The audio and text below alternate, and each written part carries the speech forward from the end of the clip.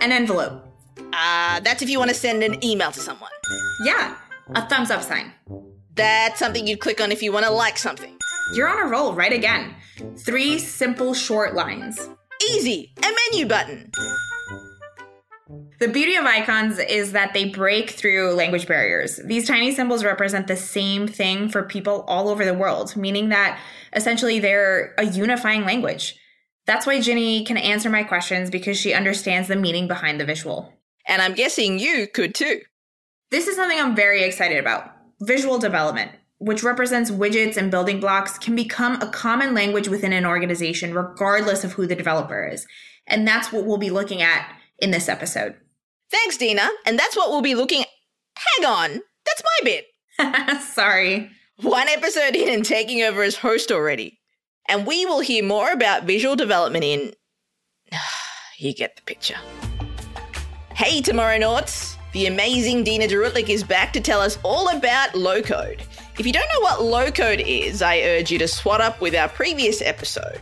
That's just one before this on the Where Today Meets Tomorrow podcast. That's homework. Yes, I'm sending homework. Heads down and your timer starts now.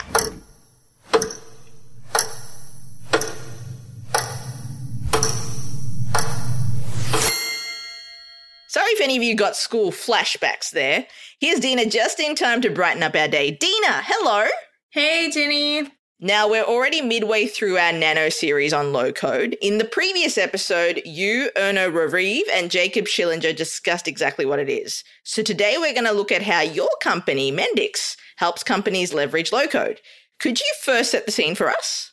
Sure thing. So to recap, Mendix helps organizations build solutions that meet the needs of their business by leveraging low-code development. Last time we talked about how low-code allows domain experts to co-create with professional developers. This isn't only to reduce the pressure on IT, but it's also to have a hand in developing these solutions. So for example, domain experts can contribute to developing applications that modernize legacy systems, provide agility within a company, and integrate various key systems and data sources into a solution. My colleague Erno enforces how collaboration between business and IT lies at the core of Mendix. Where Mendix started was to solve a major problem in IT, and that was around the miscommunication between business and IT.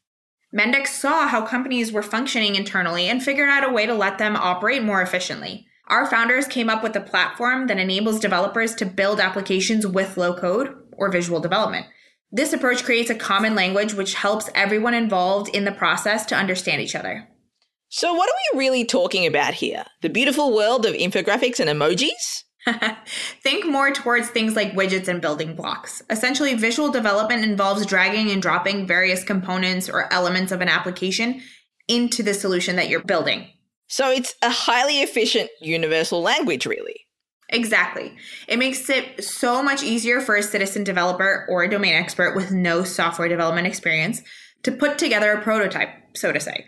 When they later collaborate with a professional developer, and here I mean folks that are front-end, back-end, and or full-stack developers, they have a straightforward reference on how they want to build things in a visual sense, like the layout, the design, the color, so on and so forth, so that they could finalize the application with the professional developer. This is all much more straightforward than going back and forth on a requirements doc that could easily be left up to interpretation. This visual language had the ability to actually describe the level of an application in so many detail that the application can actually be executed based on that model. So visual development brings folks together, essentially, whether they're domain experts, designers, or developers. Yeah, that's right. Together, business and IT can actively contribute to co-creating applications, and there is more to it, as Erno explains. This was actually speeding up the delivery of IT significantly. And having said that, they also found out that speeding up one part of your IT delivery is not enough. So they had to actually speed up all the phases of their application lifecycle, running your application, for example, or deploying your application, or managing feedback from end users. So what they have done is they brought this all together into the Mendix platform. And in the Mendix platform, we facilitate today the full application lifecycle from ID to development, deployment and run in the cloud or your own cloud, operating the application, and managing feedback. So I'm counting: development, deployment, operation in the cloud, then the app, and finally receiving feedback. Anything else? And this is the full application lifecycle, all there to accelerate the efficiency and speed up IT for the delivery. Actually, a huge benefit of Mendix is that it gives feedback in real time, or as near real time as you can get. You take the idea, test it, and then continue to build upon those strong foundations. It's always amazing to see how technology facilitates not only building high-tech products, but also discussions between people. It's something we touched on in our last episode, and it's interesting to see now how low-code works specifically at Mendix. Dina, do you see Mendix ever replacing solutions that at the moment require programmers? So Jenny, to your point, we did cover this in the last episode, but it really is worth emphasizing. No, it won't, and it shouldn't either. There will always be a place for professional development, but technology is expanding. And if you look at how computer programming has evolved over the years and how new technology continues to emerge, at this rate, there won't be enough human resources to fill these gaps. In a world that sees more digital processes and products every day, and in a world that doesn't have more programmers being born every day at breakneck speed, it will have an ever-increasing impact on the industry and on the business. The industry is full with technology-driven people that have a knack for what you do in a low-coding environment like Mendix. And I can see all those people jumping from a very technology-driven view on low coding to a more product-driven view. So thinking about how can we turn low coding solutions in products that help us every day. Also refocusing activities into templates that can be reused in terms of creating a solution once to create value and then multiplying that in a templatized format, or even distilling it into a SaaS solution. And that will lead into a more capability adoption process over time to impact strategic decisions in businesses and companies, more agility for your employer, and also raising innovative capabilities to make businesses more competitive in their respective markets. What sort of markets is Jacob referring to? Actually, low-code is not limited by industry. Mendix serves various verticals, presenting different organizations with solutions that help them with key initiatives.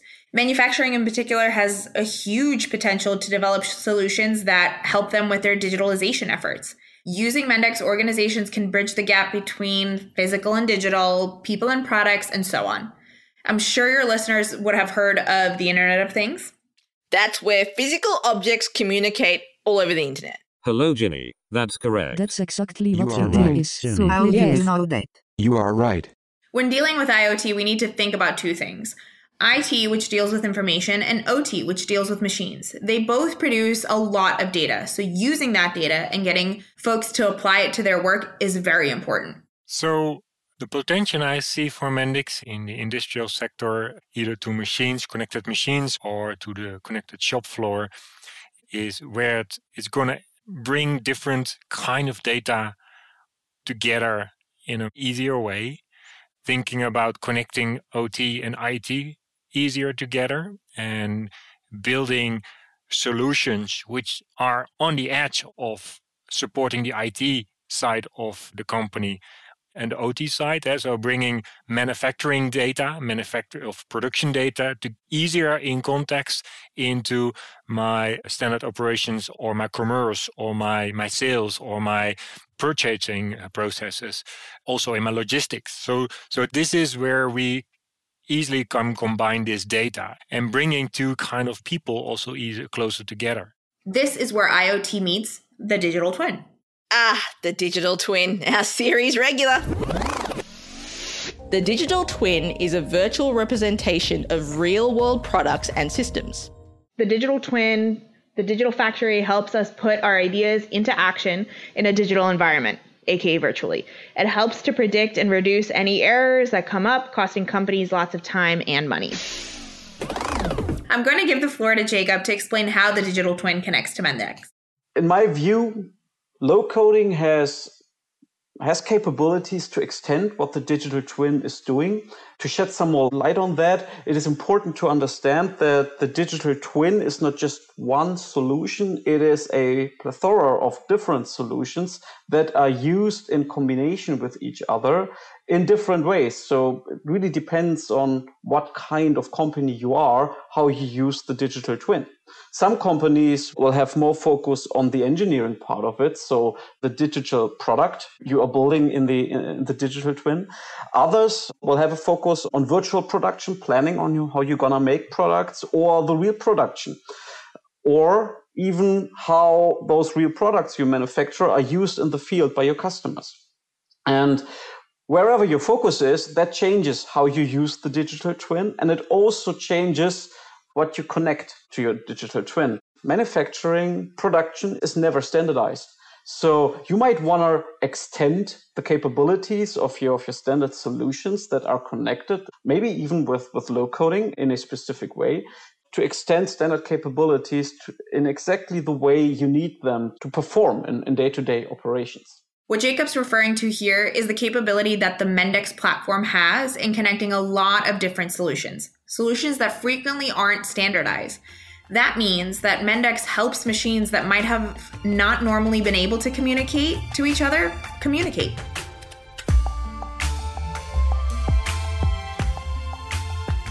I think this is a good moment to tell us what your customers have produced using Mendix, Dina. Oh, absolutely. I could talk about this for hours, but Jacob, Erno, and I went around the table and shared some of our favorite stories. So one which pops in my mind now is when a company which was delivering lighting solutions for lighthouses, a real famous concept in the Netherlands. Footnote/fun fact. If you could include all of the country's estuaries, the Dutch coastline would measure around 450 kilometers. 450 kilometers? That's the equivalent of like 225,000 llamas stacked right on top of each other. That's a lot of llamas, Dina. That's a very specific correlation, Ginny. What can I say? I know my llamas. So you might imagine that given those 500,000 llamas, or to be more specific, that long coastline with respect to the size of the country, lighthouses in the Netherlands need to be everywhere to keep sailors and fishers safe. By using Mendix and optimizing their processes and integrating information on the luminization of their lighthouses, the data coming from out of their systems into a digital experience, they're transformed actually from delivering light bulbs into delivering light as a company. So they started to deliver light as a service instead of delivering hardware and infrastructure. I loved this example from Erno. Jacob took a case study from the earlier days of Mendix, one that you'll see is closer to home. One of the earliest adopters within Siemens was Siemens Global Business Services, who created an app about freight claim management. So tracking which freight parcels, like large deliveries, so think of generators and stuff like that, how they are shipped to customers. And usually those assets being sent out are very expensive. And if Siemens delivers them too late, they will be held responsible for that in terms of fines.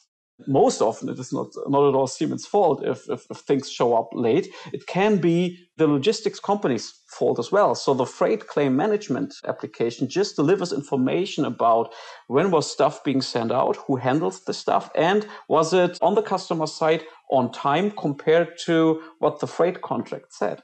And that app, as simple as it sounds, yielded a 2,400% return of investment after it was created. And that app yields a multi-million euro financial impact every year. So you might think, why didn't they create that app years earlier? The simple answer is they just didn't have the resources that could do apps like this in Siebel Global Business Services. Based on low coding, this app could be delivered like 4 times quicker than building the app with high coding solutions was anticipated. I would like to bring up another one.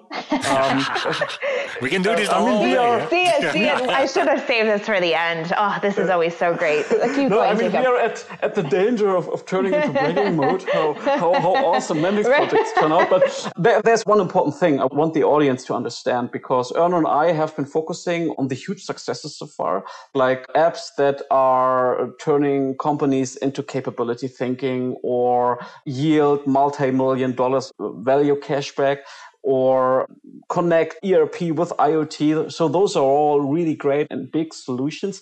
What is also very important to point out the small successes you have. So last week, I spoke with a colleague at Siemens about an app he created with a few colleagues in a manufacturing closed environment that manages stencils that are used in wafer production. And they created, with the help of a colleague in IT, with the help. So not the IT guy created the application, the IT colleague just added some IT insights. And other than that, they created an application to manage very expensive stencils, their attributes, the locations they have in the warehouse and how the warehouses are looking like, and as well, who retrieves a stencil from the warehouse and where the stencil goes to in production. To minimize the search effort for stencils, and at the same time to print out stencil stickers that can be put on stencils so they can always be interlinked to the stencil representation in the app.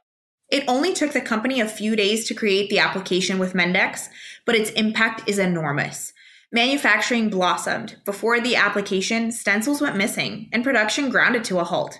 With the application, stencils were digital and linked to systems, so they no longer needed to worry.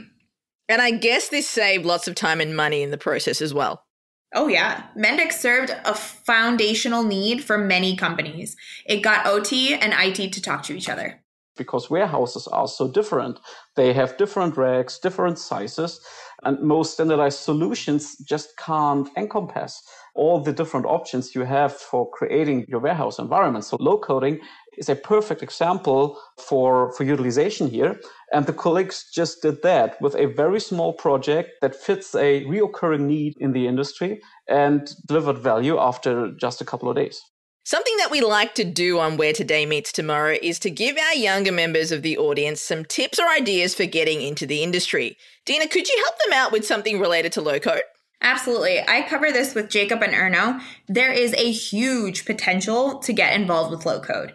If you were to jump on the boat today, you could foreseeably become an expert in very little time. To the students and those that are earlier in their careers, I'd say this is your chance to take the wheel. Low code is growing rapidly, and we already see it on career paths and job specs. If you dedicate a little bit of time to learning about the environment, you could quickly pick it up and start making an impact early on. Believe me, I did it. You could start off by going to the Mendix Academy and taking your first course. It's very simple. The chance to turn your ideas into an actual product definitely sounds like something many young people especially would want to have, I guess, Dina. Right. And this is the way organizations can move forward as well, by empowering people across an organization to co-create. Speaking with our customers really brought this to light. And that's our teaser for episode 3. Thanks, Dina. Thanks, Jenny. It was so great to speak to you again. And thanks so much to you for joining us today. For more information about how to get into low code and Mendix, just head over to our show notes on your favorite podcast player. Dina will be back very soon with another nano episode for us, where we'll probably be getting really specific about all the things the Mendix platform can do. Until then,